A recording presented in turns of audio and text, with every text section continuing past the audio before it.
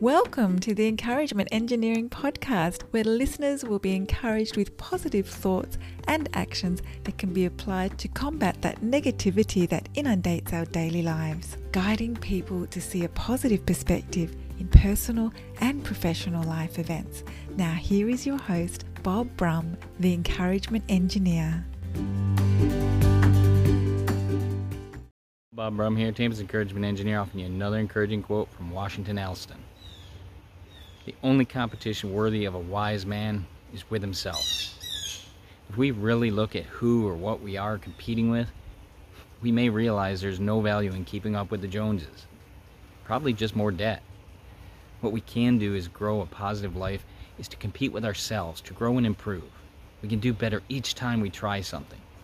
We work out a few minutes longer, or we read a few minutes longer. Improve our discipline every day. This will allow our greatness to show and our minds to be in a better place. If you're part of a group, company, or organization, and you'd like some help with a positive perspective and positive action in your life, feel free to contact me at my website at bobbrumspeaks.com or email me at contact@bobbrumspeaks.com. I also encourage you to subscribe to my podcast, the Encouragement Engineering Podcast, played wherever you listen to podcasts. And I hope you have a great day.